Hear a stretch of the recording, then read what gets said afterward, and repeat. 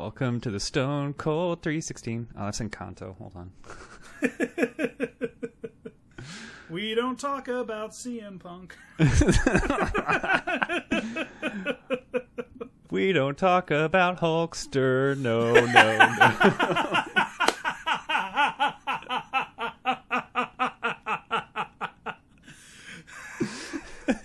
This guy wrestling. That was good. That was real good.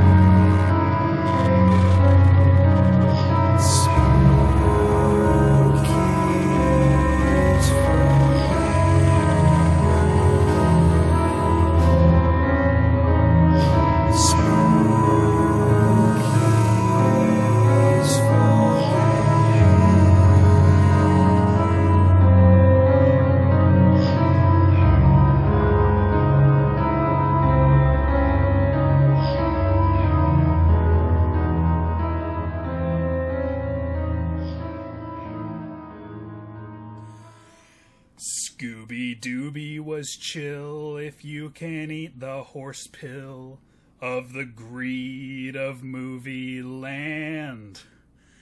And Ernest was scared out of his underwear when he dressed as a brown-faced man. The audience, they chose the wrong iconic theme song, although not by John Wasson. It was a narrow race. What finished in the wrong place was the one about the ghost-busting clan. Movies for when, ooh, triple feature will probably never, ooh, do Jack Reacher. Commenters heckling Greg and Danny.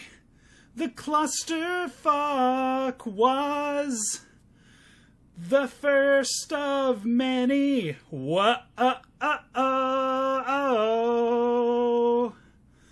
Award-winning triple feature podcast show.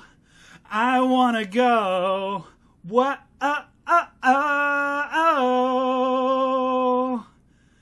To the award-winning triple feature podcast show.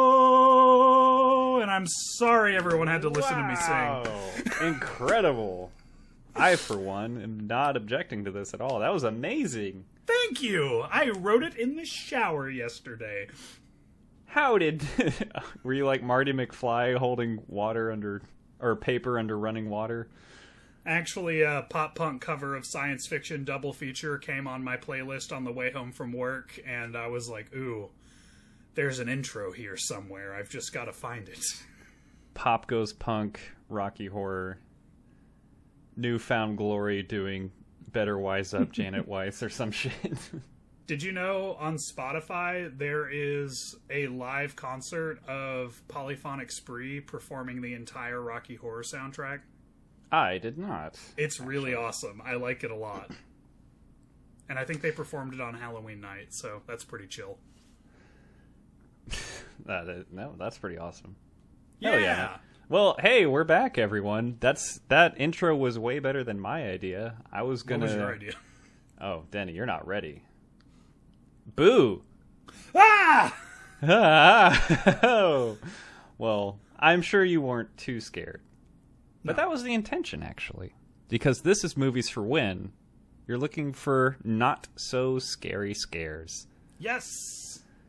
This is the fun of Halloween. This is the lighthearted, and apparently erring more on the childish side of Halloween. So I was gonna say, well, it was intended to be the fun of Halloween, but we might have missed the mark with 2/3 of our movies this week on the fun criterion.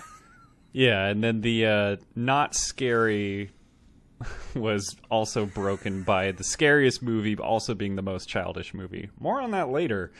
I think that relies on a unique personal experience, Greg. More on that very soon, actually. Yeah, we'll get into that.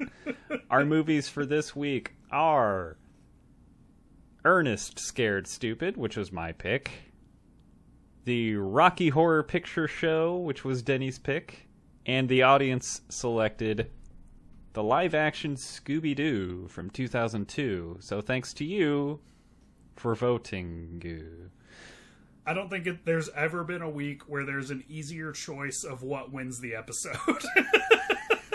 I don't think we've ever had this clear of a choice. Yeah, Ernest wins in a landslide. Sometimes I really worry about you, Greg. You know, I really worry. Well, sometimes you should, my guy. All right, so Denny, you and Vanessa actually watched another movie this week, and you guys talked about it on the internet. What did you watch, and where can people find your conversation about it? We watched The People Under the Stairs, and you can find it at patreon.com/moviesforwin. Enjoy it while you can, because nothing lasts forever. The People Under the Stairs is quite the discussion and quite the movie. I highly recommend checking it out. The movie and the discussion. Yeah, join us on Patreon, because we also have been watching a shitload of movies, and we like to talk about all the movies we watched over there. Holy crap, what fun. Boy, do we. I watched 8 movies this weekend. I've got some content for this week's Patreon episode. I've got a bit of a backlog, too, so I'm pretty stoked. But that's next week. That's later. But for now, movies for now. Denny, what are we starting with here? What's the first topic of discussion? We're going to start with Ernest Scared Stupid to emphasize the importance of being earnest. Joke cred, Zach Galifianakis. Why couldn't it have been Zach Galifianakis? I don't know. I got all of that.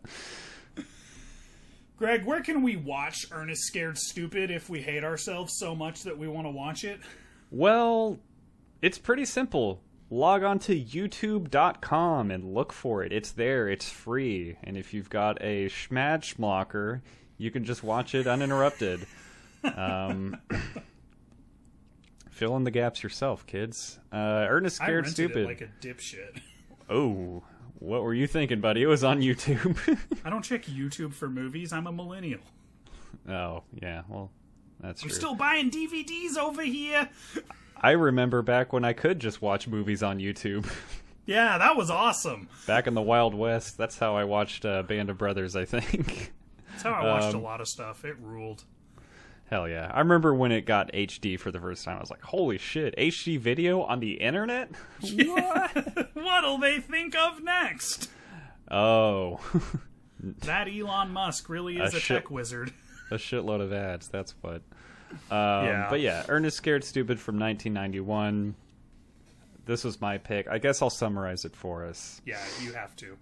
I do have to. This is my punishment. Ernest Scared Stupid is about our favorite beloved know-it-all, Ernest P. Worrell, played by James Varney.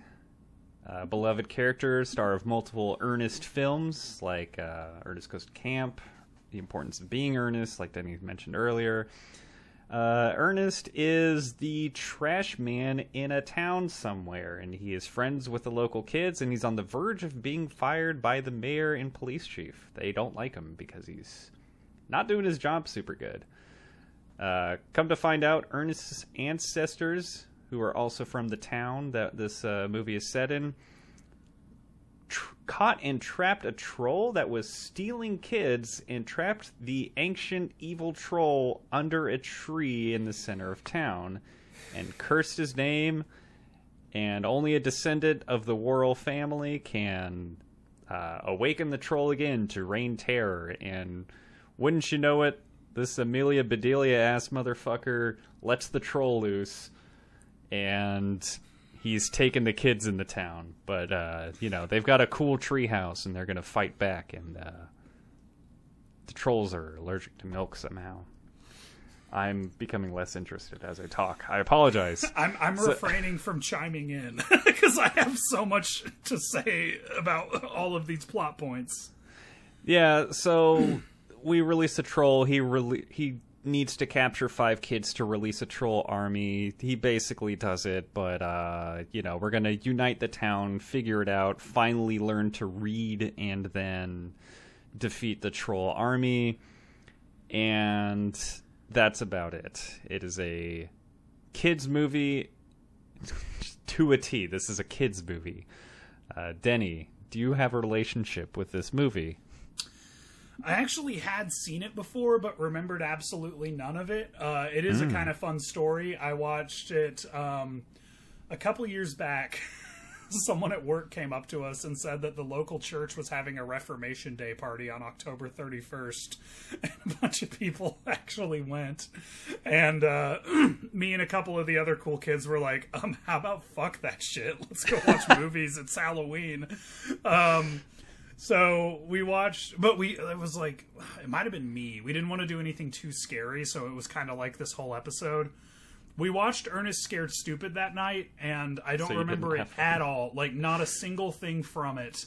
But I always remembered one of the best, I guess it's a joke that I've ever heard. The ex-girlfriend of my roommate who selected Ernest Scared Stupid was there. And I was super excited about watching Spooky Buddies, and I was trying to sell it to everybody.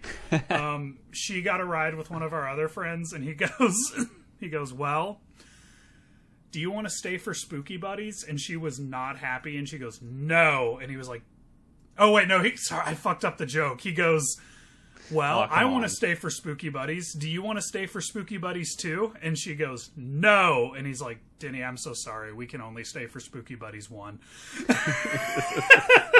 Which I thought was fantastic, and it stayed with me forever. You know what? I'll say that was worth it.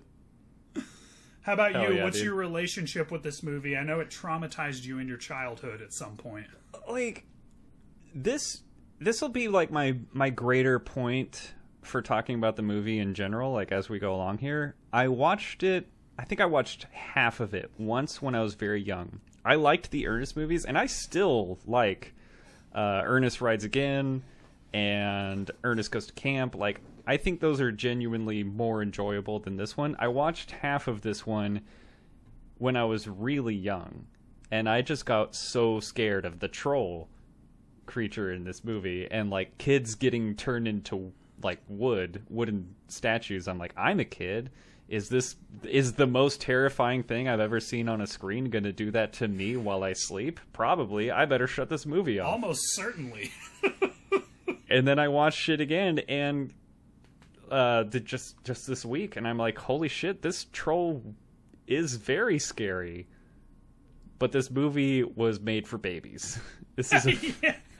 It's meant to be comprehended by the 5 and under demographic. Like, that's who the target audience was. That's going to be my main point, man. Is just like, there was a miscommunication on target audience. Oh, sorry. There was a miscommunication with target audience and the props department.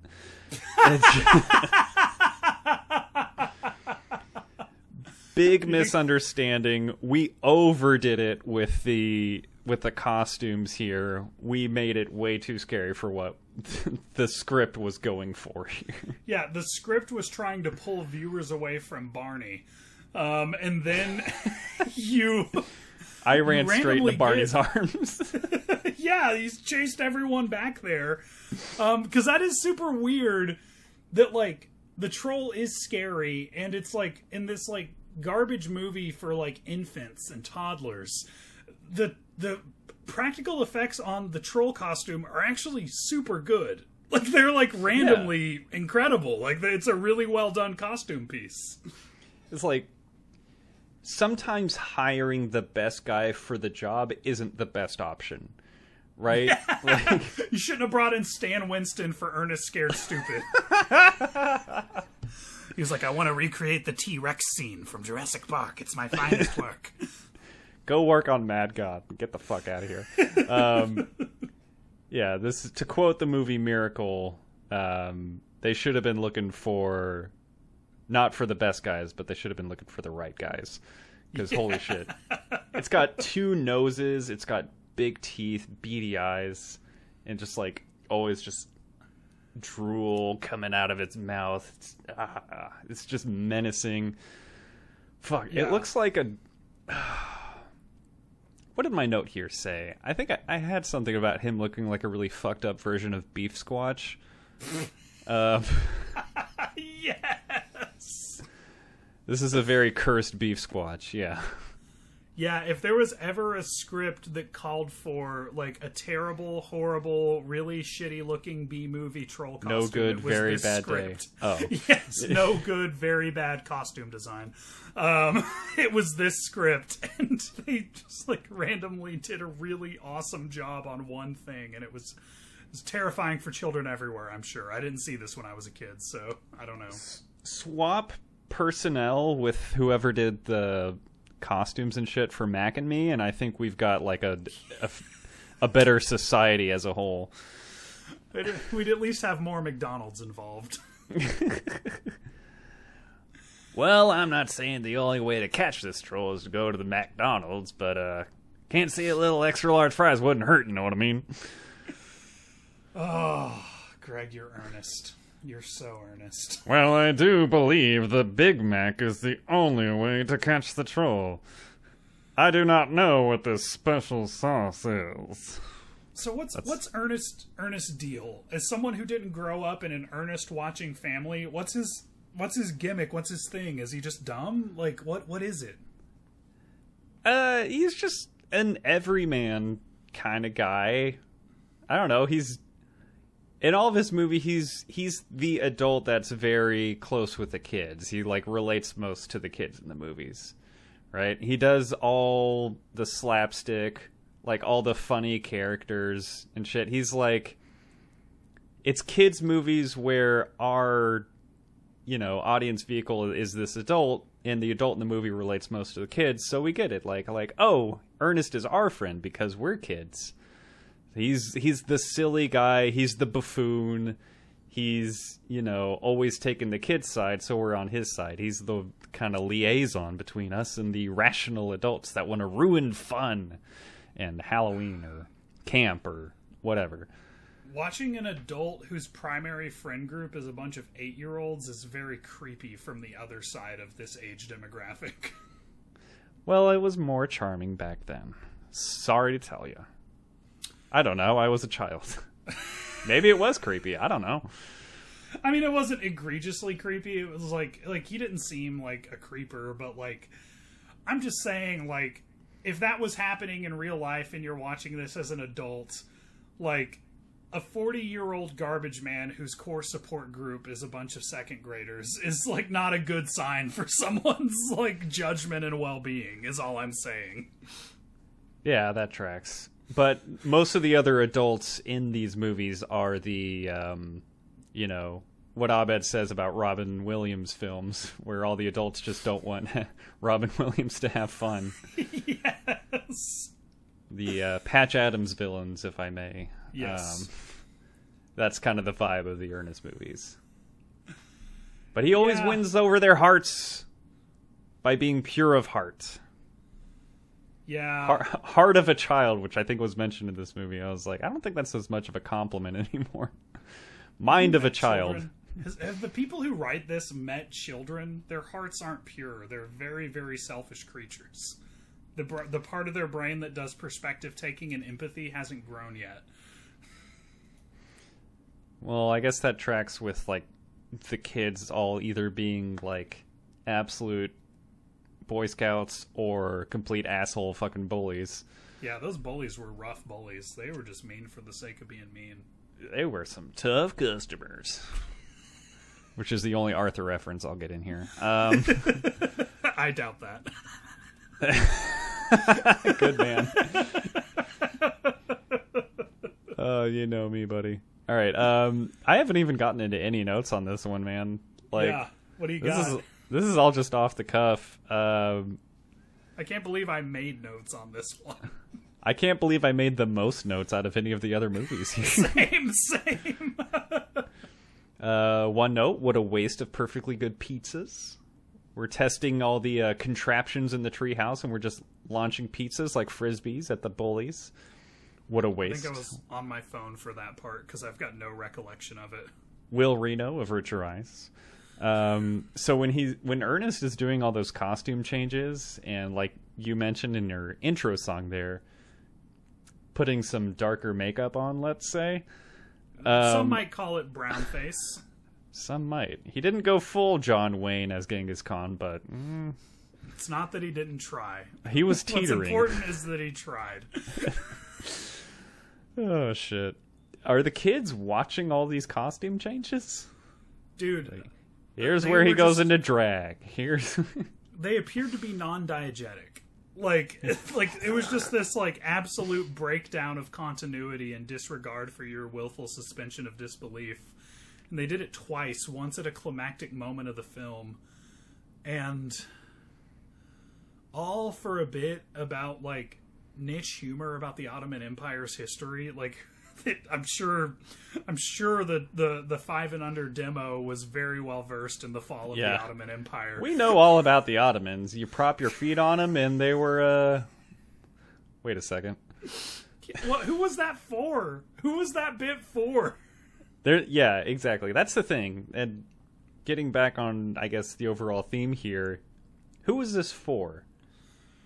Because that joke you'd think would be for the adults, but I'm an adult, and I'm not laughing.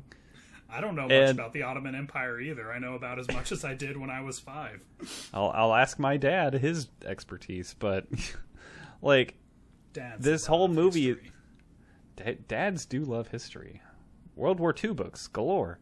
It's just like this whole thing was it's just got such a childish tone, and then they try to spruce in some jokes for the adults, and they don't really land. And then with this being so tailored towards like a much younger audience, the troll is way too fucking scary. Like we mentioned, it just leaves this feeling of like this isn't for anybody. Yeah. I'm not welcome here, and neither is anybody else. I mean, I think who it's really for, as I'm being really harsh on this movie that I have absolutely no love for, it's for people who grew up watching it and were brave enough to make it all the way through, because that's you calling me a little coward? I see. No, I'm a little yellow-bellied. I probably would have been too scared, but like the whole way... You would have. The whole way through, I was just like, this is just for people who are nostalgic for it. Like, and I'm just not that person, so there's really nothing here for me. I'm sure if, like, a lot of our audience, I'd grown up watching Ernest Scared Stupid, I would probably have nostalgia feels for it. But, man, let me tell you guys, you take away those nostalgia feels, and this is a very hard movie to sit through. It is very difficult to pay attention to. I couldn't believe it was only 90 minutes because it felt so damn long. It's so boring. It's a boring fucking movie. Dude, I was pleased that it was 90 minutes, but it did feel very long. Yes, but that's what she said. Shut up. The alternative is a 110-minute movie that doesn't need to be, which is a lot of movies. Yes. I don't think more on that later. I would normally say more on that later, but I think we're in the clear here. I think Scooby was mercifully short, yeah. With all this talk of high ground, I would have thought George Lucas would have wrote this movie. I'm just spitballing notes here. There was a very Jar Jar-like character at the focus of the movie. Well, to defeat these trolls, Misa needs to get some milk, you know. To bravely go where no Gungan has gone before. Okay. Ernest P. Binks, if I may. You want to know what made me happy about this movie, Greg? The fact that they could not decide if it's unconditional love or milk that destroys the trolls. Like, it just kept going back and forth at random on what destroys the trolls. Unconditional milk. Is fucking milk. Mama's milk, they called it. Oh, I would have loved to see a Morton Joe in this. My trolls will rise from the ashes, and the world will splash milk on me. Mad Go Max, forth, but it's milk instead of water. Mad Max with Ernest. It's so Instead hot, of Tom there's Hardy, just it's- milk pouring from the city. If Jim Varney was still alive, he would have replaced Tom Hardy as Max. Why were the police bossing a garbage man around and telling him how to do his Dude. job? I don't know. That's outside of their jurisdiction. That's the city's job to manage. They don't care.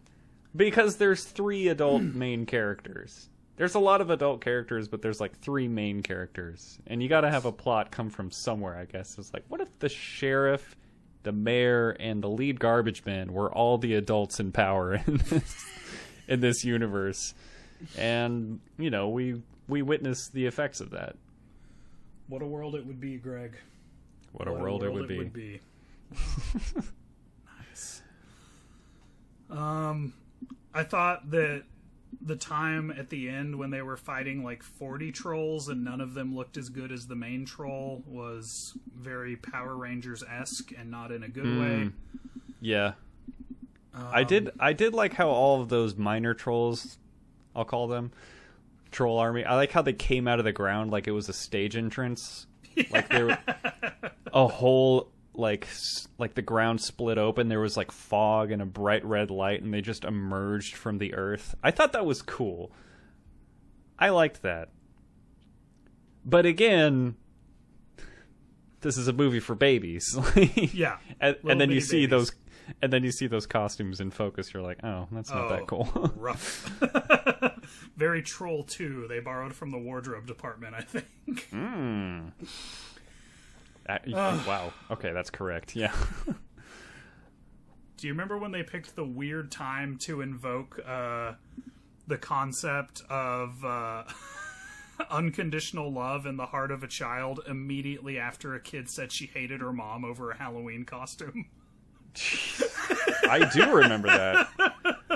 I very much remember to bring that. up the heart of a child, screenwriters. You're a little piece of shit. I fucking hate you, Mom. Hey, Mom. Actually, I really love you. Damn it, I love you too, my kid. Come here for a hug. And then Eartha Kitt goes, ah. It's funny you should mention that. I once had sex with Eartha Kitt in an airplane bathroom. Fuck! What? It came up organically. Come on, Pierce. Eartha My Kitt. first note. Yzma from Emperor's New Groove. Madame Zeroni from Holes. She's in this one. I liked her in this movie, and it's no wonder that Pierce banged her in an airport bathroom, which was what I was going to say, and then Denny took it away from me. It was very funny when he did it. Fuck, that's good. I really pulled a Jamie Taco. I got that line. As soon as I saw her name in the opening credits, I was like, oh, I'm getting this. I'm getting this joke. I'm stealing all of your lines. I'm gonna get that joke, Greg. But it's my birthday. If I say the joke, the audience doesn't know whose joke it is. Funny enough, that's the episode of Community I watched the other night that I was telling you. Oh, really? Yeah, I put this note down like 4 days after the fact. Yeah. Do we have anything else on this movie? Nah, fuck this movie. Let's move on. I got a few gimmicks to go through. I got some runner-ups and stuff. So Gimmick me up, Buttercup. Let's do it.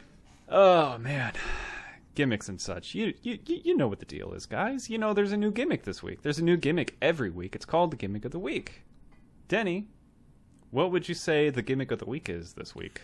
Well, last week, since A24 scared the pants off of us, we thought this week we should keep our pants on. So this week's gimmick is the spooky pants moment. Very open to interpretation. When you had your pants on, it was spooky. You were wearing your spooky pants. Greg, what is your spooky pants moment? Hell yeah. I'm going to give it to Rimshot, the dog, driving the garbage truck. Shut up. Driving the garbage truck. And, you know, this whole thing is played for a very childish laugh the whole time. And then all of a sudden, Rimshot is driving the garbage truck and runs the troll the fuck over. And we catch it in the wide shot where a person in a costume is run over by a truck. And just like, by a dog driving a truck. I don't know how I should feel about this right now. I loved that moment. Ugh. I would watch it. I would watch that part 5 times before I would watch any other part of this movie. I think I was on my phone for that part, because hearing you describing it sound nice, but no imagery came to mind. Yeah, they throw it in reverse and Rimshot just murders that motherfucker.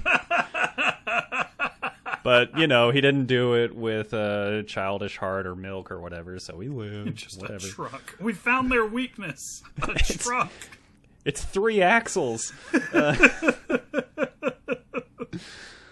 What do you got for your spooky pants moment, bud? I'll just read my note verbatim, because I think it really captures my emotional state when I was trying to think of gimmicks. I wrote, IDK, I guess the troll face. I didn't like the movie. So all right. I'll go for the troll's face, because it was spooky, but it didn't make me want to take my pants off, you know? I would not take my pants off to that face. I would not take my pants off to this movie. Greg, what's your favorite line from Ernest Scared Stupid? Well, human sacrifice would definitely be a last resort. That's one of my runners-up. That's a good one.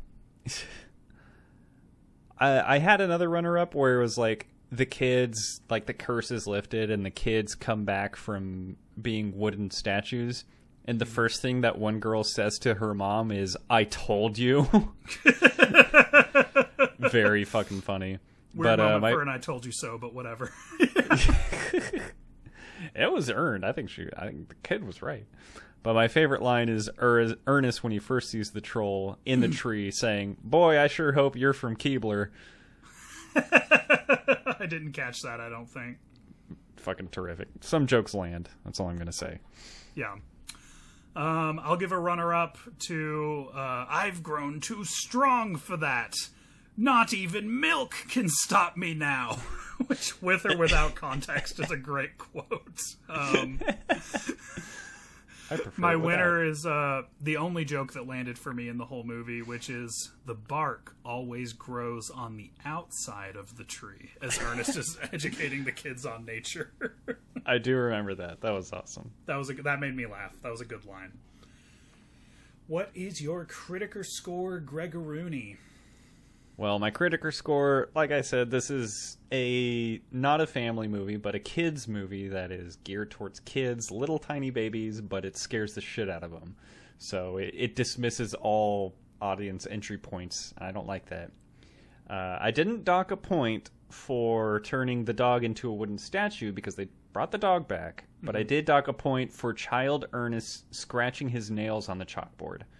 So I gave this one a 13 out of 40. Very nice. Yeah, I thought of you when Rimjob was alive. I was like, oh, it's not his name. Is Rimjob in the other movies? Denny, what's your Critiker score?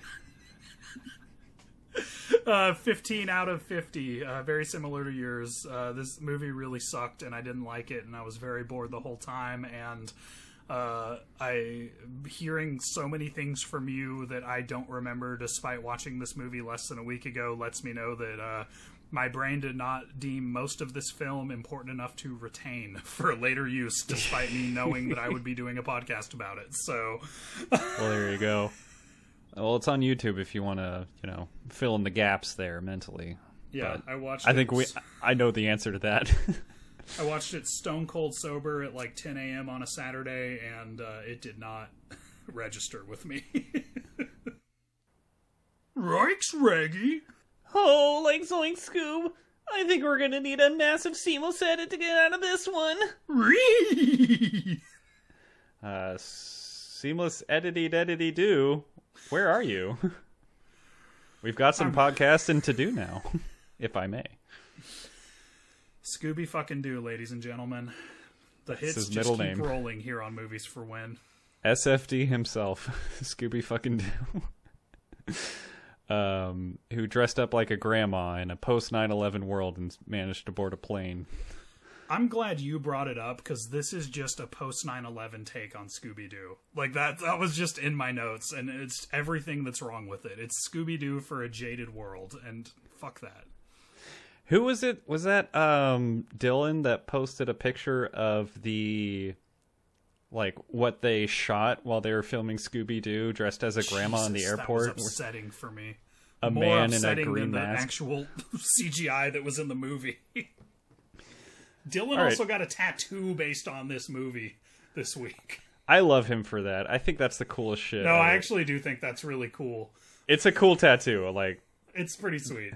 the tattoo itself is pretty great. I like his reason for getting it, and like, I fully support anybody that loves this movie. But yeah, shut up.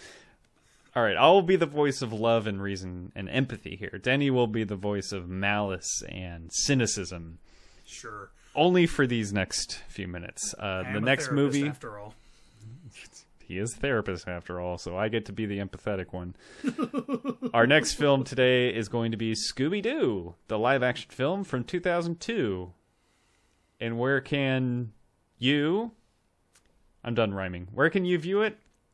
This is a double whammy here. It's actually on Netflix and HBO Max. So Ooh. take your pick. Whatever you got, you can watch it there. Not on YouTube.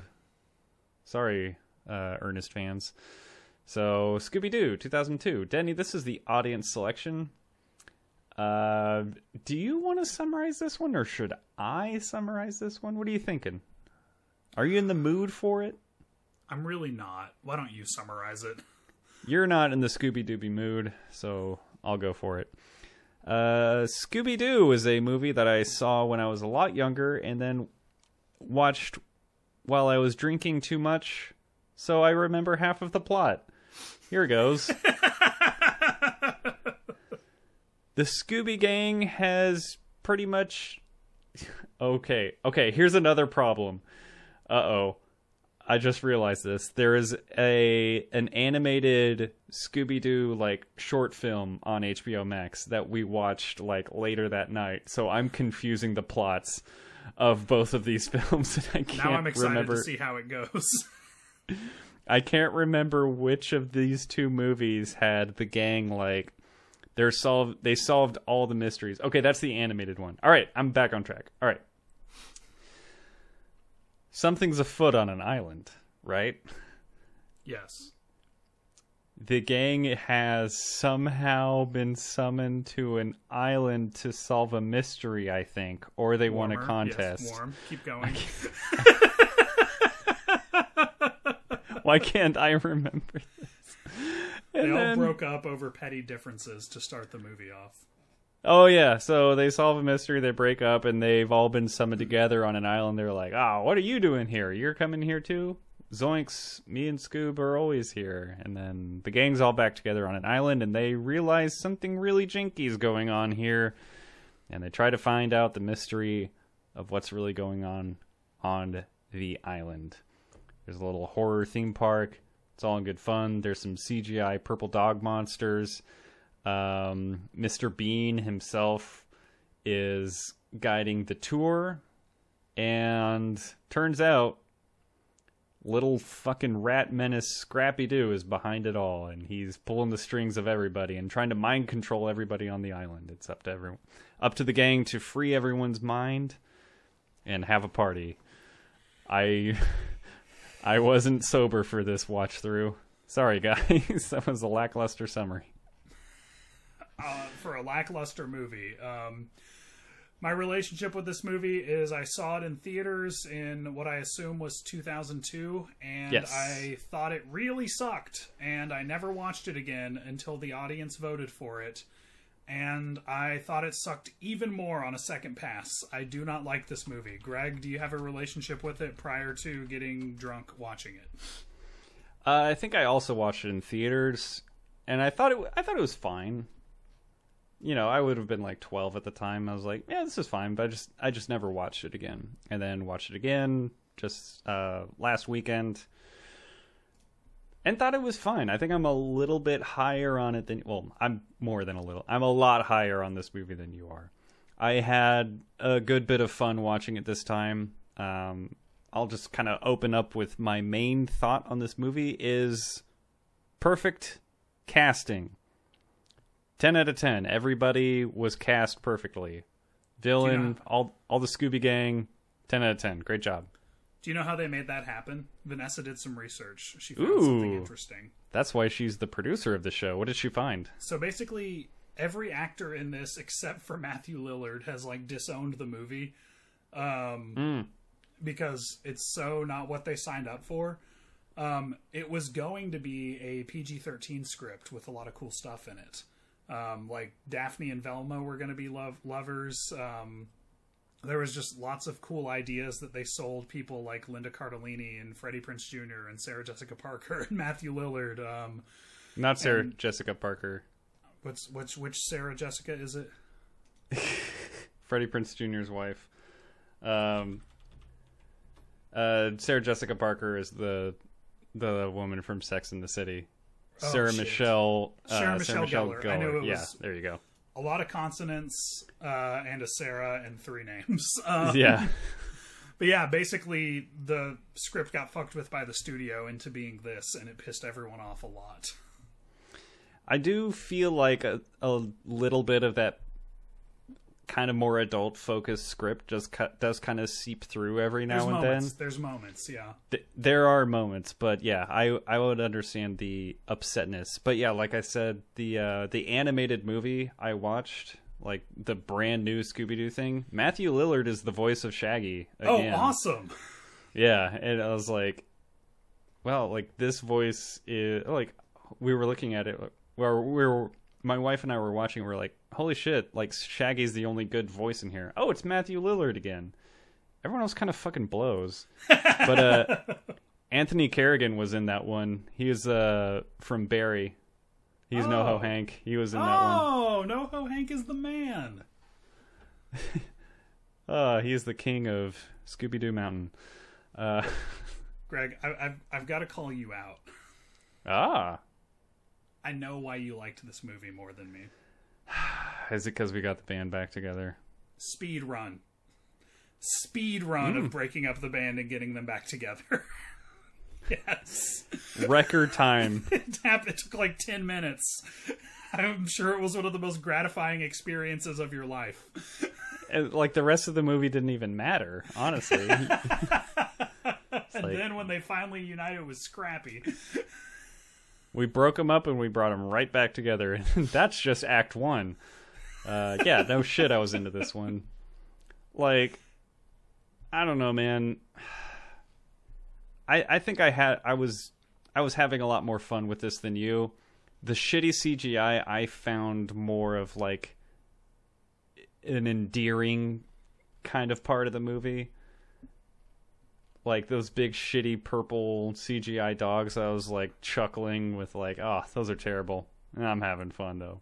Are you nostalgic for PlayStation 2 or something? Like it's something. Yeah. Yes. I saw that in theaters in 2002 and it was like, this looks like shit and it's not going to age well.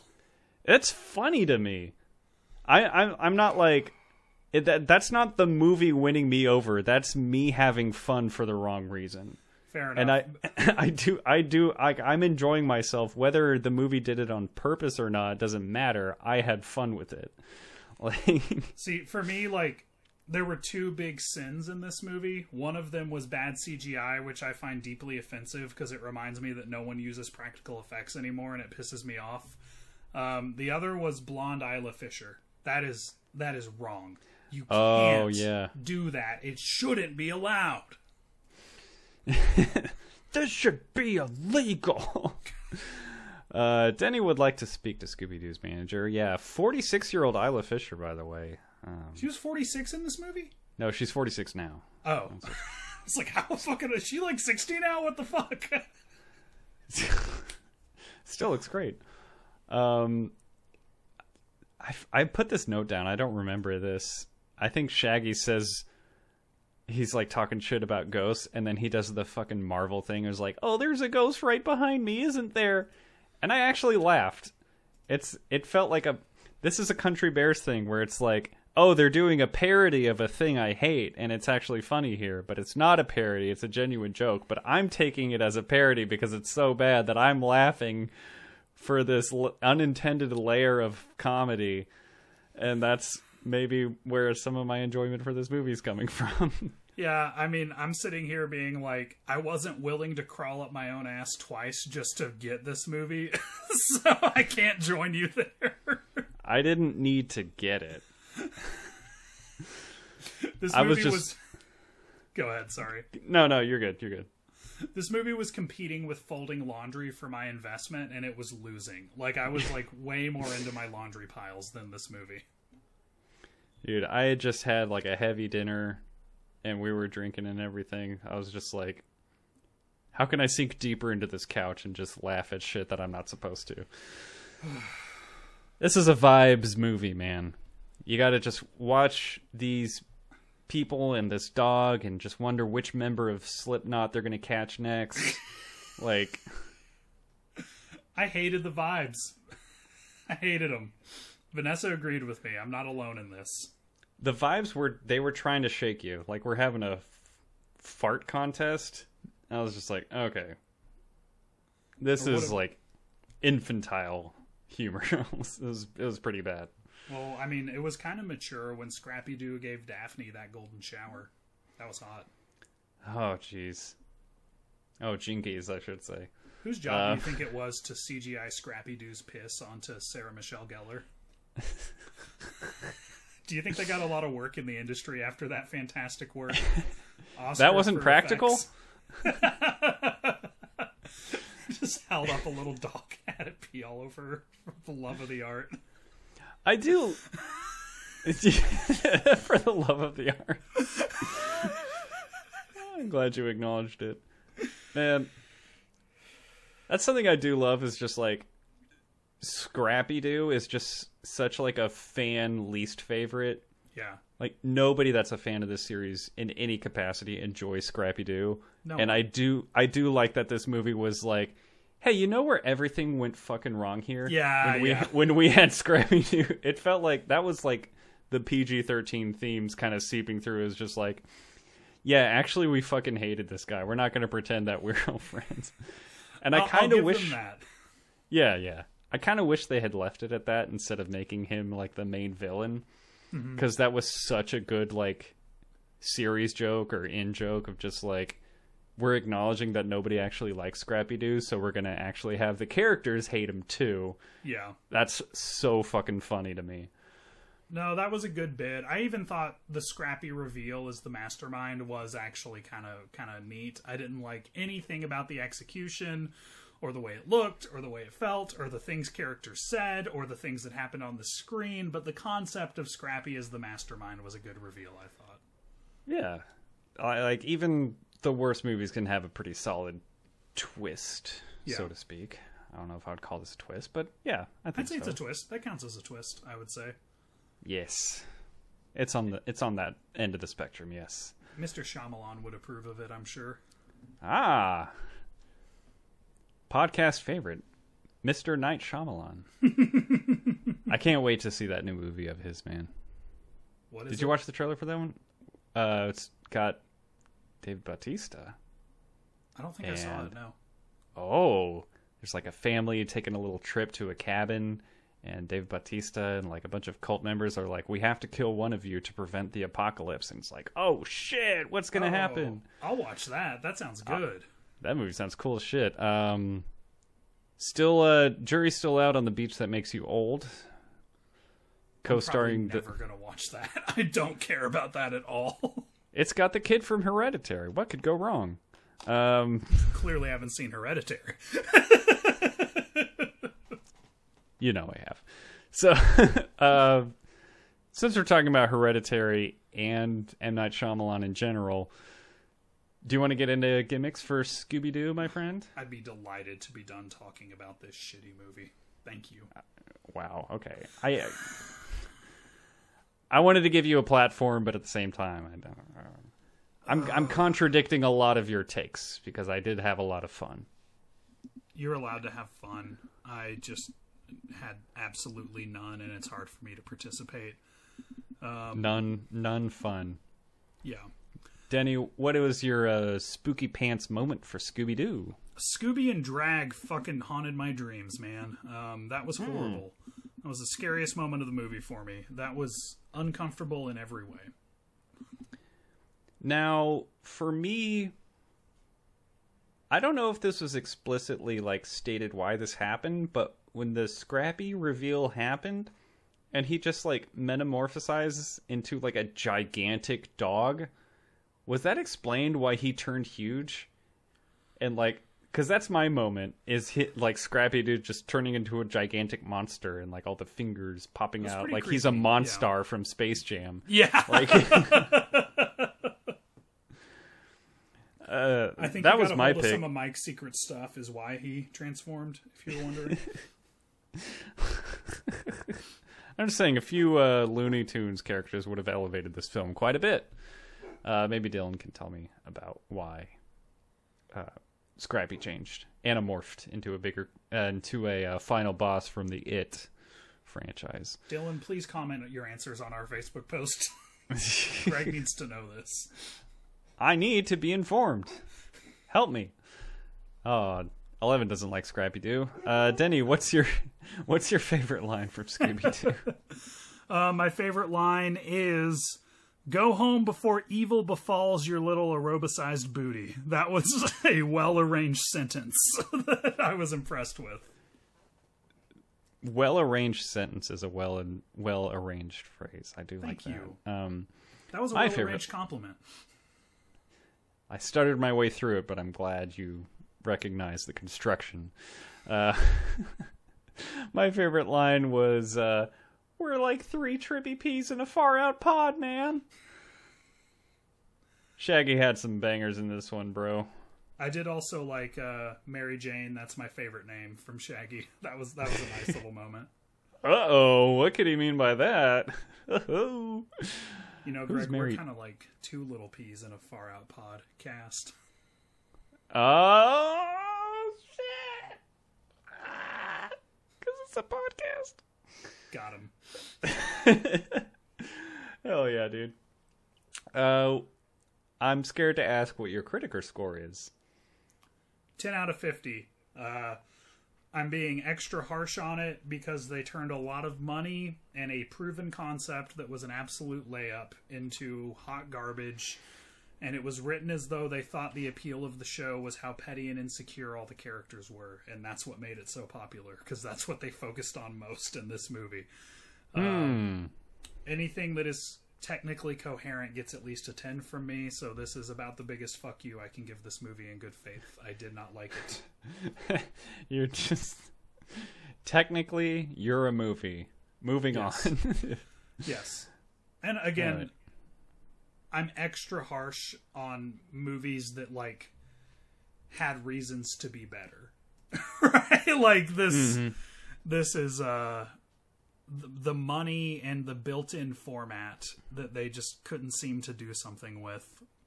That points away. 10 out of 50. I did not like this movie at all. Fair enough, man. Well, I don't think it's good, but I appreciate it a lot, and I had a ton of fun with it. So I gave this one a 21 out of 40. Mathematically, it's more than double what Denny gave it. I think that's fair. I don't think it's a high-scoring movie or particularly great, but I did have a lot more fun with it. So this is a fair score, and I never watched the sequel to this one, Return to Monster Island or whatever that was, and I'm not really looking forward to watching that anytime soon. That will... Don't suggest it for next year. I'm not. I can't believe we wasted a spooky season pick on this. Hey man, we had some high highs, we gotta have some low lows. You want to do Frozen again? We could do Frozen again. I'll do Frozen again. It's Oh, like our Jesus best Christ. episode. Here! Is there a... Oh Christ, what was that movie's called? What was it? Night screams. Night screams. We're gonna say wet screams, wet dreams. Wet dreams. Is there a night screams? Wet dreams may come. Night screams 2. Wet dreams. Is that on the docket for next year? Jesus. Yes. 11 says no. 11 is just participating tonight. Speaking of participating, Rocky Horror Picture Show. Yeah! Oh man, Greg, that was a great segue you just did. I'm pretty good at this. I'm an expert, as you may know. Absolutely. But yeah, Rocky Horror Picture Show. That's our next movie. A 1975 movie that you can watch. If you have Amazon Prime, you could just watch it. You don't need to rent it, purchase it, nothing like that. I think it's also on Hulu, if I'm not mistaken. I think it is. I think I watched it on Hulu because I was tired of Prime. I think I remember making this decision of like, let's change it up a little bit. Let's switch apps. I've been in front of the TV for a long time. I need some variety. You were so pissed that you paid for Ernest Scared Stupid instead of watching it on YouTube that you were just like, get me off Amazon. But yeah, Rocky Horror Picture Show is available to you through a number of different avenues. Denny, this was your pick for movies for when you're looking for not so scary scares. Do you want to summarize? Yes, I will. All right. Brad and Janet recently get engaged in the town of Denton, Texas. Yes, this movie is set in Denton, Texas, and if it weren't for some sort of issue with like a strike or something, it was going to be shot here, which is awesome. And I am upset that the Alamo Drafthouse in Denton recently rethemed itself from being a Rocky Horror one to a Disney-themed one. Fuck that. Truly upsetting, because they had to take on the old decor from the theater they closed by me, which is incredibly upsetting. That's just rubbing it in your face, man. Both of our faces. This sucks for everybody. The last movie I watched in that theater was fucking New Mutants. That sucks. That's bullshit. COVID didn't give us a lot of options, okay? You're right. I had to go see Tenet. Do you know what that was like for me? No, because I haven't seen it yet. Don't. Based on statements like that, exactly. Rocky Horror set in Denton, Texas.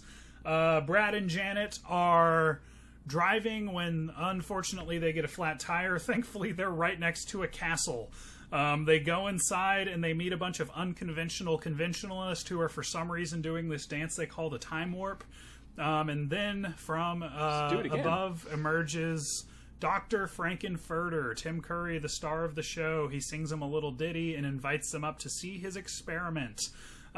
His experiment is that he's figured out the key to life, and he has made a perfect man full of muscle to be his lover. Unfortunately, one of his past lovers, Meatloaf, Eddie, burst out and also sings a song, and Frank has to kill him.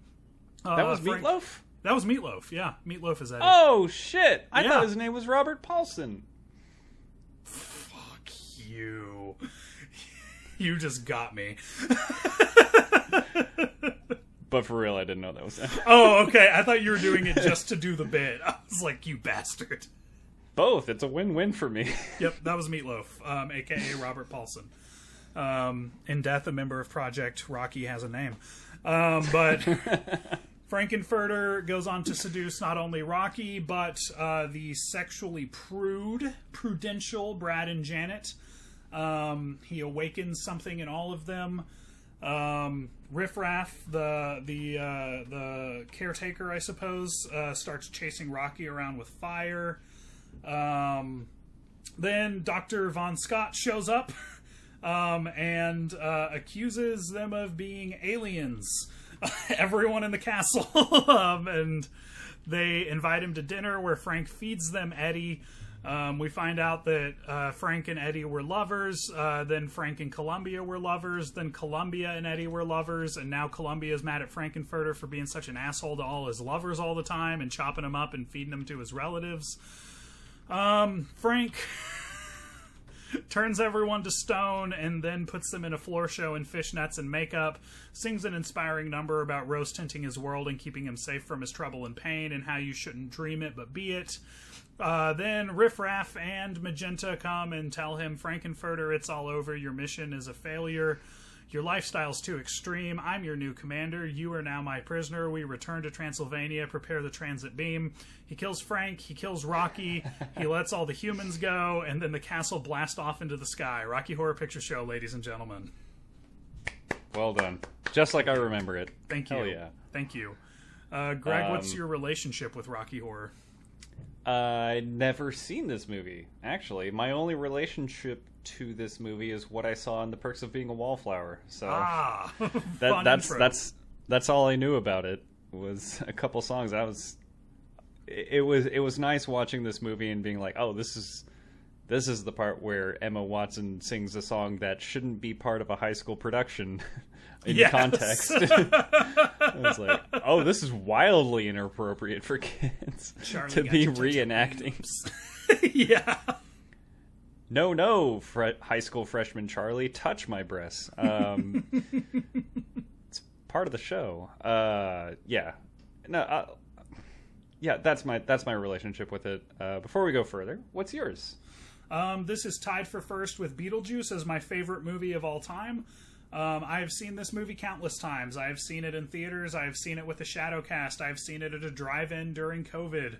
I stayed up until 4 a.m. memorizing the time warp beat for beat in 9th grade.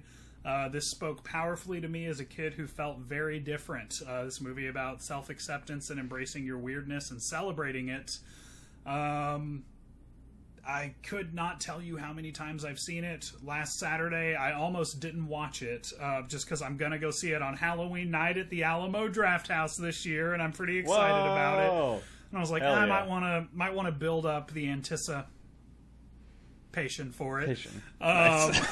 Thank you.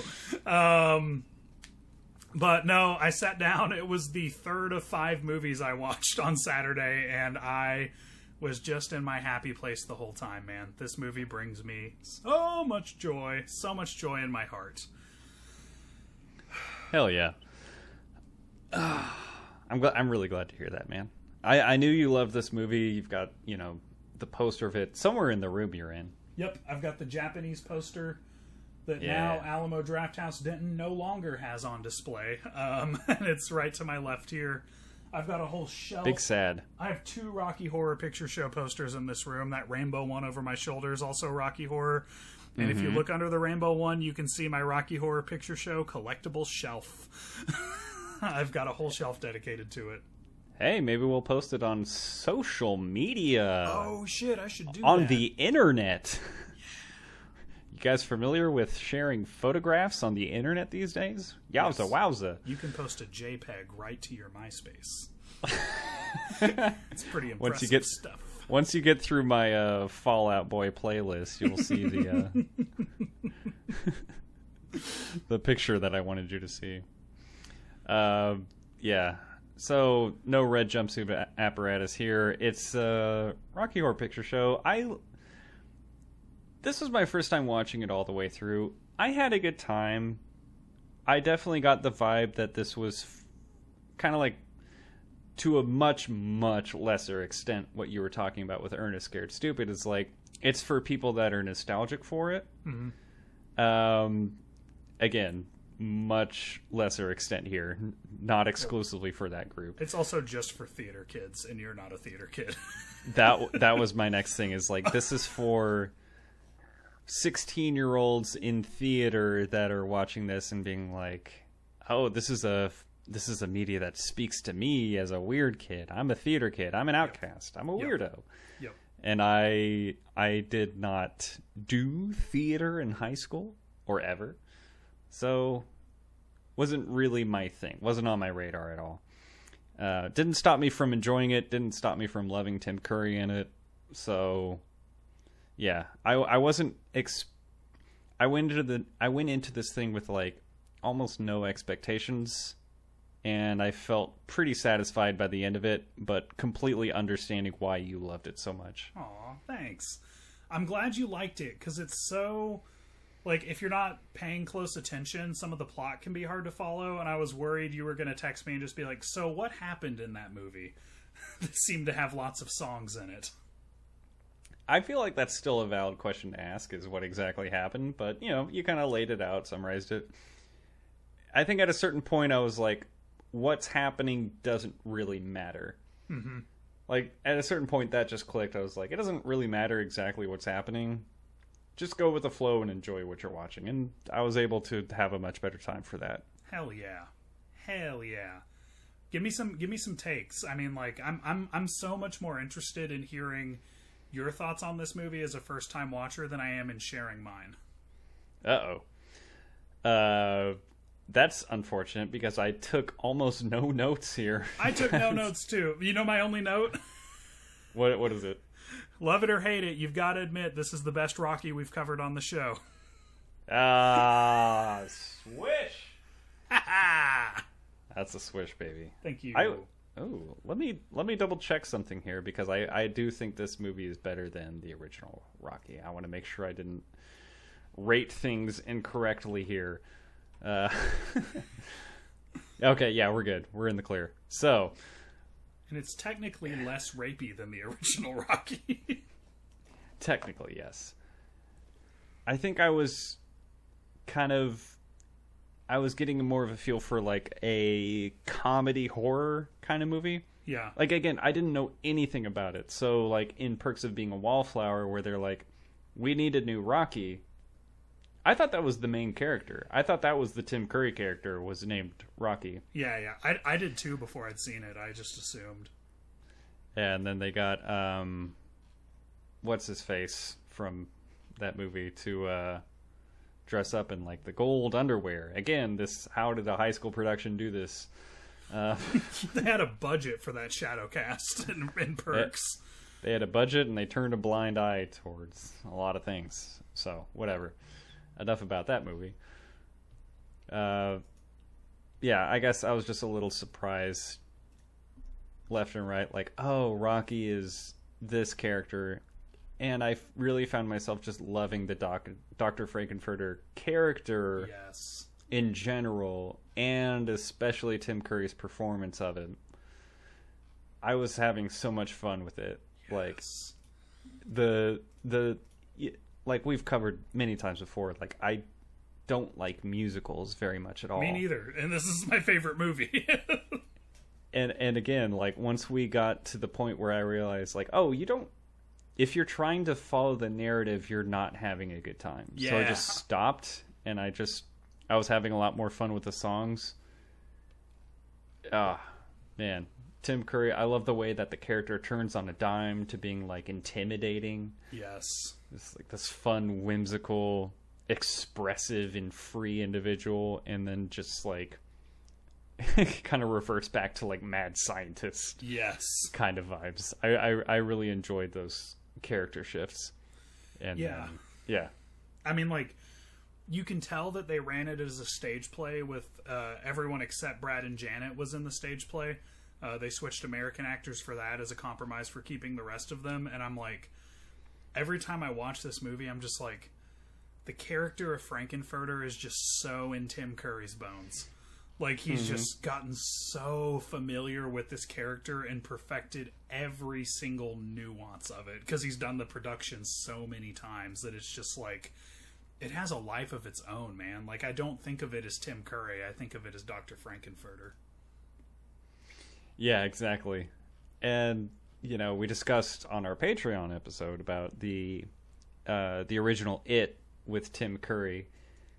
He'll just elevate a role beyond what it needs to be. And this one, it feels more like a role that was written for him to be performed by him. Yeah. So, yeah, I was all about it. You know, Riff Raff wrote it all, though. The rap artist? No, Richard O'Brien, the guy with blonde hair and a skullet. Oh yeah, I'm familiar with him. Yeah. I was making a joke. Oh. About Houston rapper Riff Raff. Well, could have fooled me, because I totally know who that is, just like Harry Styles. Mm-hmm. He was in the Backstreet Boys, right? Yes. All right, what else you got on this movie, man? Man, what do I not got on this movie? Like, I've got a million pieces of trivia. I've got a million things I like. I've got absolutely nothing I don't like. Ask me a question about this movie. What's for a first-time watcher, what would be an interesting piece of trivia that I would find either surprising or like would change my perspective on the movie, maybe? I've got a couple. Longest running theatrical release in the history of the world, still going. Holy shit! Continuous. Really? Yeah, it's Ah. there's a theater, I want to say, in England, where it has been playing since 1975, at least once a week. No way! That's so cool. Yeah. I love that. That does make me appreciate it more. Hell yeah. You see, I asked and you delivered. Well You're done. welcome. Susan Sarandon had a 104-degree fever for much of the shooting of this movie. Couldn't tell. She fucking crushed it. I'm pretty sure she had pneumonia. This is their Michael Jordan flu game of cinematic performances. Yeah, pretty much. Yeah. Pretty impressive. Typically Eddie and Dr. Scott are played by the same actor in the stage show, and it was usually Meatloaf. He was pissed that he didn't get to do it in the movie.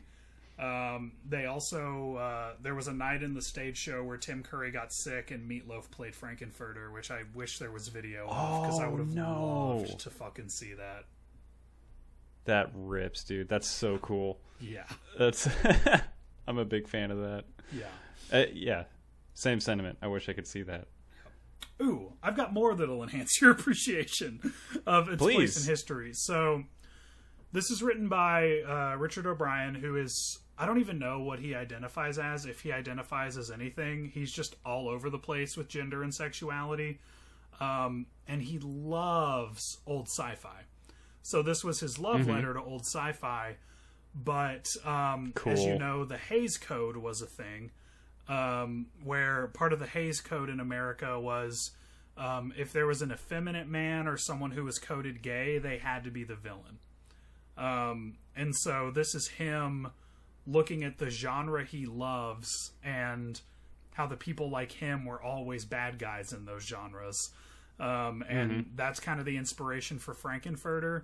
And it's awesome because this just became one of the only, for a long time, safe spaces for the LGBT community to like assemble in. And that's where the like midnight showing culture started. I just think it's super cool that like a movie was the nexus of this cultural movement of people who feel excluded.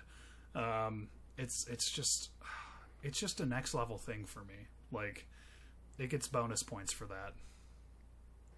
That's so awesome, man. Yeah. Hell yeah. I want to give more of a platform for you to gush. I think I gushed myself out. Now my brain is blank. This is like a Gushers commercial. Your head is a bunch of raspberries now. What's your favorite song in the movie? I think maybe because I saw it in Perks of Being a Wallflower, I really liked Be It. Like that final number. So but I really liked You Better Wise Up, Janet Weiss. Yes, it's so much fun. It's so fucking good. Like it's so cool. I think at a certain point I was starting to feel like a few of the songs were starting to sound kind of samey. Mm-hmm. But like I think that one started breaking things up and really going for a different tone. I was like, okay, yeah, I'm back on board. This is pretty cool. And then like the last couple of songs really carried the movie to a really satisfying conclusion. Yes. Oh, I love them so much. I think my favorite is the Floor Show song, Rose Tint My World. I plan to get a tattoo of Columbia's face with those lyrics on it. Because you've said on this show multiple times regarding your taste in film in general, Rose Tint My World. Yep. That's where it's from. I was wondering, man, because like, yeah, I was watching this. I was like, I think I know why Denny says that now, and I think it's because of this movie. It is, and like, we've talked a lot recently about how you prefer a more gritty reality type of movie, and I'm definitely, which is why I love Scooby-Doo. Yes, yeah. The Country Bears, the gritty realism of it all. Well, there's always a getting the band back together loophole in everyone's taste, right? But man, through so much like mental illness and suffering in my life, movies have been what made life palatable for me. And it's nice that I'm not really in a place where I feel like I need that anymore. Like I don't need to escape like I used to. But man, I'll always appreciate just the relationship I had with movies in those times of extreme suffering. And I think when they're doing the floor show and singing Rose Tint My World, Keep Me Safe from My Trouble and Pain, it's just like my heart song, man. Like, it's just so fucking awesome. A bunch of weird people discovering things about themselves they're uncomfortable with, dancing in fishnets and face paint, and then you have what is my favorite reveal in cinema history, when Dr. Scott's in his wheelchair, and I think he's in a wheelchair with a blanket on him in the movie, just so they can do this. When he's singing, we've got to get out of this trap before his decadence zaps our wits, or my mind may well snap, and my life will be lived for the thrills. And then he pulls the blanket back to reveal his shock that his leg is in fishnets. Yeah, and heels. It's so good, man. I really liked that part because the fishnet covered legs acted independent from his body. Yeah. It felt like I genuinely felt like those legs were kicking despite his his intentions. Yeah. He's just going along with the number like, I can't stop them. They just keep kicking. Oh man. Yeah, you mentioned this earlier, but like, so this is, we're doing spooky season, Halloween movies, spooky not scary this week, right? Mm-hmm. There's some horror elements in this movie. I thought this is good horror comedy of having the dinner being revealed that like, oh, we're actually eating Eddie. Yeah. And like, I love the way they reveal it.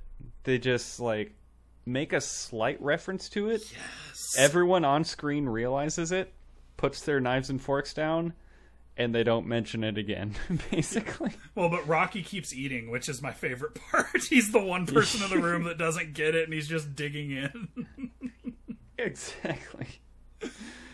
It's just, that's that horror element that really kind of completes the experience of this movie, for me at least. Mm-hmm, mm-hmm.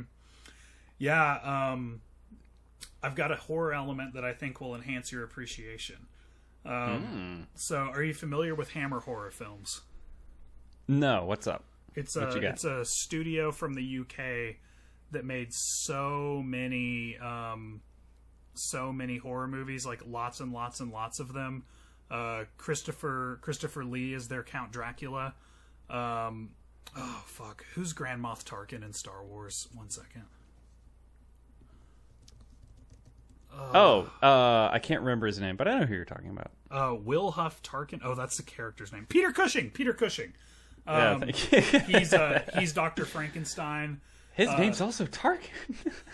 But the way that the Frankenstein monster gets created in those is the way Rocky gets created in this. He's like laying in a crate, and they're dumping like a potion that contains the secret to life. So that's something that's a horror element that's really lost on the American element, or on the American audience. But the fact that he's basically making a gay Frankenstein, like he's doing the Frankenstein formula, but it lights up the crate in a rainbow. I just think that's a super neat nod, and something a lot of Americans who haven't watched the Hammer horror Frankenstein starring Peter Cushing may not catch. I do appreciate the context there, because I thought it was just like one of those neat little science experiments where like this colored gas is actually lighter than this colored gas, so they sit on top of each other. And they do that in a little crate. But yeah, I'm glad to know it's deeper than that. That's actually really cool. It's pretty sweet, I thought. I feel like you should just hammer me with more facts, because I am easy to impress and I'm open to being impressed. Now I'm on the spot. Susan Sarandon won't talk about this movie in interviews because the actors don't get DVD royalties. They don't get any money from the sale. So she's like, Oh, fuck it. boo. Right? That sucks. They shot it in a real castle. Was it also in Denton, Texas? No. No? Damn. The skeleton in the clock, do you remember that? Yes, I do. Real human skeleton. A woman had her husband made into a clock, and they used it for the movie. You remember when Dr. Scott burst through that wall when they have him magnetized? Yes. Well, they did that because on the set to that room, they forgot to build a door for him to enter through. So they realized the character had no way into the room, so they just threw him through the wall. Yeah, this production has a lot of, you know what, fuck it kind of vibes. Yeah. You know? I mean, that's pretty much That's what it one was. of those moments. Like, they were, like, dragging him up the stairs with, like, a wire that you could clearly see was, like, splitting the carpet. And then they just threw him through a fucking wall. And I was like, oh, okay, we escalated this. Good to know the context behind that. There's a horrible sequel called Shock Treatment that still has really good music, but the songs are horrible, or the movie is terrible and impossible to follow. I will not be watching that. The original pitch was for Susan Sarandon to be pregnant with Frank's baby, and for Brad and Dr. Scott to be married because of their sexual awakening at the Frankenstein place. And they have to resurrect Dr. Frankenfurter for reasons, and I always wish that movie got made because I'd watch the shit out of that. Can I just say, I think Dr. Scott fucking blows. What? I don't like Dr. Scott. He's the guy in the wheelchair, right? Just Yeah. so we're clear. Yeah, okay. I didn't really like him that much. Why not? I don't know, he's just talking his lines in the song. He's not really singing. He's not really fun. He's just kind of there to move the plot along. Yeah, something had to eventually. I guess so. I kind of like the feel of Brad and Janet just like, no, we gotta phone somebody to fix our car. Where's the telephone? And they're just like, no, we're just fully into this fucking weirdo world of song and science and magic and weirdness that we're just going to forget about all that. And then Dr. Scott shows up. He's like, actually, reality has set in. I'm here to not sing anything. I'm in a wheelchair. I like I said, I do love him in the wheelchair, like with the fishnet legs and everything. I thought that was great. But up until that point, I thought he was kind of a bit of a wet blanket. Okay, I'll give you that. Dr. Scott is the least interesting character in the movie, where everyone is a pretty interesting character, but I still like the guy. I don't got any beef with him. Yeah, I guess it's not beef. It's just like, for me, coming from a place of like never having seen it, having no real appreciation for it, it's just like, who's this little stick in the mud? I'm trying to have some fucking fun here. Grr. Stay over there where things make sense. I'm getting used to the nonsense over here. Come on. Just all the random bullshit that Frank's doing. Give me my nonsense. I ask. I beg. I plead. All right, Greg, are you about ready to gimmick it up for this week? I think so. I think we're ready to close the week out with some gimmicks. Greg, what is your spooky pants moment? I think for me, it's like realizing, oh shit, it really is aliens. They kind of make a couple joke references about, Frankenfurter being an alien, and then it's just like, Riff Raff and Magenta was her name? Yeah. They come back and they're like, aliens like, oh, we got to take you back to the planet. You've lost control. You're out of control. You're too wild and crazy. You love to party too much. We're aliens. I was like, oh shit, they're really aliens. I really liked that. Nothing in this movie really scared me. You know, it wasn't. This isn't. Oh, horror's in the title, but it's not really in the themes. So yeah. I gotta pick an enjoyable moment. Played for like a kind of a turn on your mindset of the movie. Yeah, I one also turned my mindset. It's the only moment in the movie that like really reeks of horror to me, other than like the schlocky B-movie stuff that they do a lot of the time, which I love. And it's when Frank is chopping up Eddie in the freezer. Oh my god. It's so abrupt, and it just kills all the good times, and it always has me uneasy. Like the way they shot that, where you can't see it all, but then you get a glimpse of Eddie's limp carcass in the back while Frank's walking away covered in blood and high heels. Like, whew, that's my spooky pants moment right there. I love that moment, man. I think it's fucking awesome. I kind of wish I had picked it. Not gonna lie. It's so damn good. Well, you still got to pick another amazing moment that I have a sweatshirt of, so. There you go. It's really jarring, and you're just like, oh, right, I should actually be scared of this character. Yeah. What's your favorite line? It is a song lyric. Surprise, surprise. A mental mind fuck can be nice. Oh, so good. Oh, man.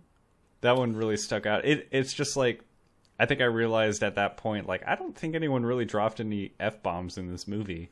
Yeah. Then they just do the one and make it impactful. It hits. It hits hard. It's good. It's so good.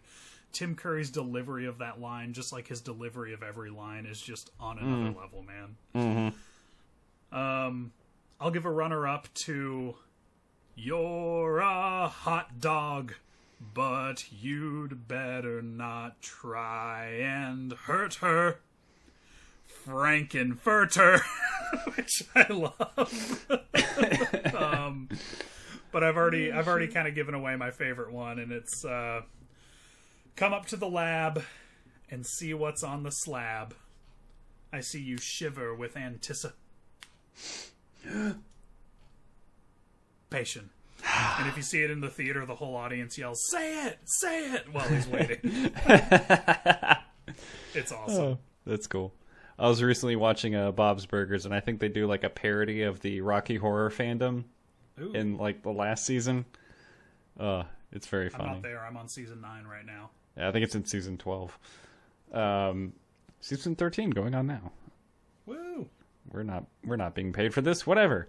Denny, would you please, for the love of Rocky, tell me your Criticker score for Rocky Horror Picture Show. Yep. This one gets a 45 out of 50 with some extra bonus points for one being tied for first place as my favorite movie. That bumps you up a few points. And also for being like a culturally significant movie that created a space for marginalized communities and weird kids to feel like they belong. There's no other movie that has been a cultural phenomenon in the way that Rocky Horror is, so that also gives it a few bonus points. So 45, I don't know. I wouldn't call it generous, but it's the only movie I've ever like really given points for things that happened outside the movie itself too. Yeah. Don't dream being inclusive. Be inclusive. Hey! I learned my lesson from the movie. Hey. Yeah, like I said earlier, this one's not for me. I'm definitely not a theater kid, definitely not into musicals, but I can't deny the fun I had watching it, and the just pure joy I got out of watching Tim Curry perform in this movie as Dr. Frankenfurter. So I gave this one a 28 out of 40. That is equating to a 7 out of 10. It is a lot higher than my I enjoyed it, but it's not for me kind of movies. So Denny's giving me a very stern look, like he's disappointed in me, but he can't honestly be surprised that the musical I'd never seen before didn't rank super fucking high. I don't know what his deal is. Tim Curry's performance alone deserves that movie being in the 30s, and you know it. Do I? I respect your autonomy and your opinions, I guess. My score is my score, my guy. Greg, what's the best movie for when it's spooky but not scary? Okay, this is an easy question. Yes. Holy shit. I mean, we could have had a couple other options here, even on our poll. But I had a certain amount of fun with all of these movies, but the best movie for when I'm looking for a not-so-scary scare is going to be Rocky Horror Picture Show. Yep, it's Rocky Horror by a country mile for me, man. A country bear's Not mile. even close. Not even close. Yeah. It ran away with it this week, and honestly, I think if maybe another movie had won the poll, it might have still come out on top. Honestly, it's a fun time, and what we were looking for this week, I think, was just something kind of horror themed, but more trying to appeal to the fun side of the spirit of spooky season. I think it delivers in spades. So, thank you, Rocky Horror Picture Show, for saving the episode. Yay! We couldn't have another sub 50% score movie this week because I would have gone to bed in a bad mood if it weren't for Rocky Horror tonight, I'll tell you that much. he would have gone to bed 30 minutes ago. Yeah, I would have just said fuck it and not done the last movie. I was not in a good place after Scooby-Doo. I would have soloed whatever the fuck else was going on. Oh, Denny. We got scared. Not super spooked. Not super scared. The scares weren't so scary. But Denny, something's going on next week. This has all been building to something. Denny, what is this? What has this all been building to? Well, we're sequeling last year's episode. It's Movies for When It's Halloween 2. Movies we recommend that you watch on Halloween night. We're going to be covering them next Friday. Halloween's on a Monday this year, which is stupid and lame and shouldn't be allowed. Boo. Yeah, we'll be covering 3 movies next week for Halloween night, and you'll have time to watch them all before Halloween if you really want to. Greg, what movies are we doing next week? The movies for when it's Halloween Part 2 are going to be Denny's pick, which is his other favorite movie, Beetlejuice. Woo! Which is a movie I haven't seen. I can't wait to share that experience with all of you. My pick was a movie that was a $5 pickup, Blu-ray on Amazon, which is The Texas Chainsaw Massacre. Holy baby. shit. Can't believe we haven't done this already. Ooh. And as of today, as of a few hours before recording, the audience picked in our latest poll Nightmare on Elm Street. Heavy hitter entering the fray. Dude, we were bangers only for the Halloween poll, and you guys delivered. Thank you so much. Nightmare on Elm Street wins the poll. If you want to vote on future polls, you can find us on Facebook. Just look up Movies for When. Follow on Twitter and Instagram at Movies for When, so you can stay up to date on all the shit we're doing. You can learn about all the Patreon stuff we're doing at patreon.com/moviesforwhen.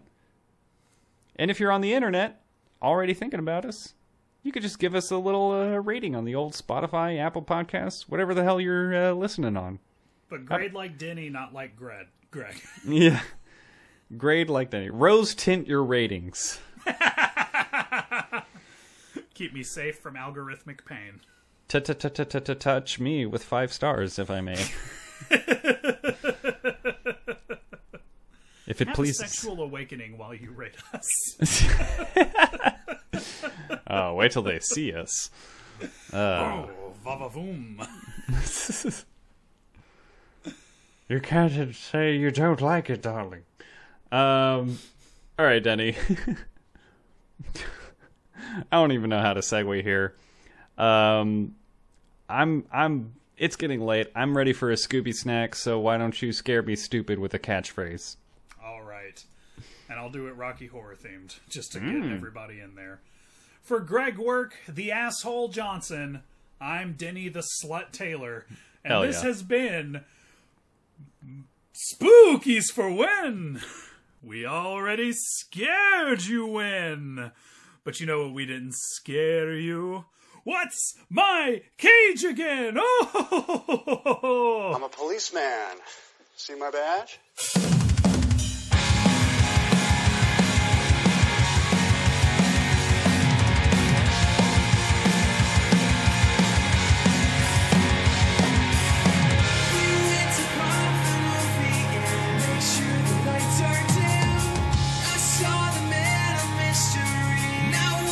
Just like him, the way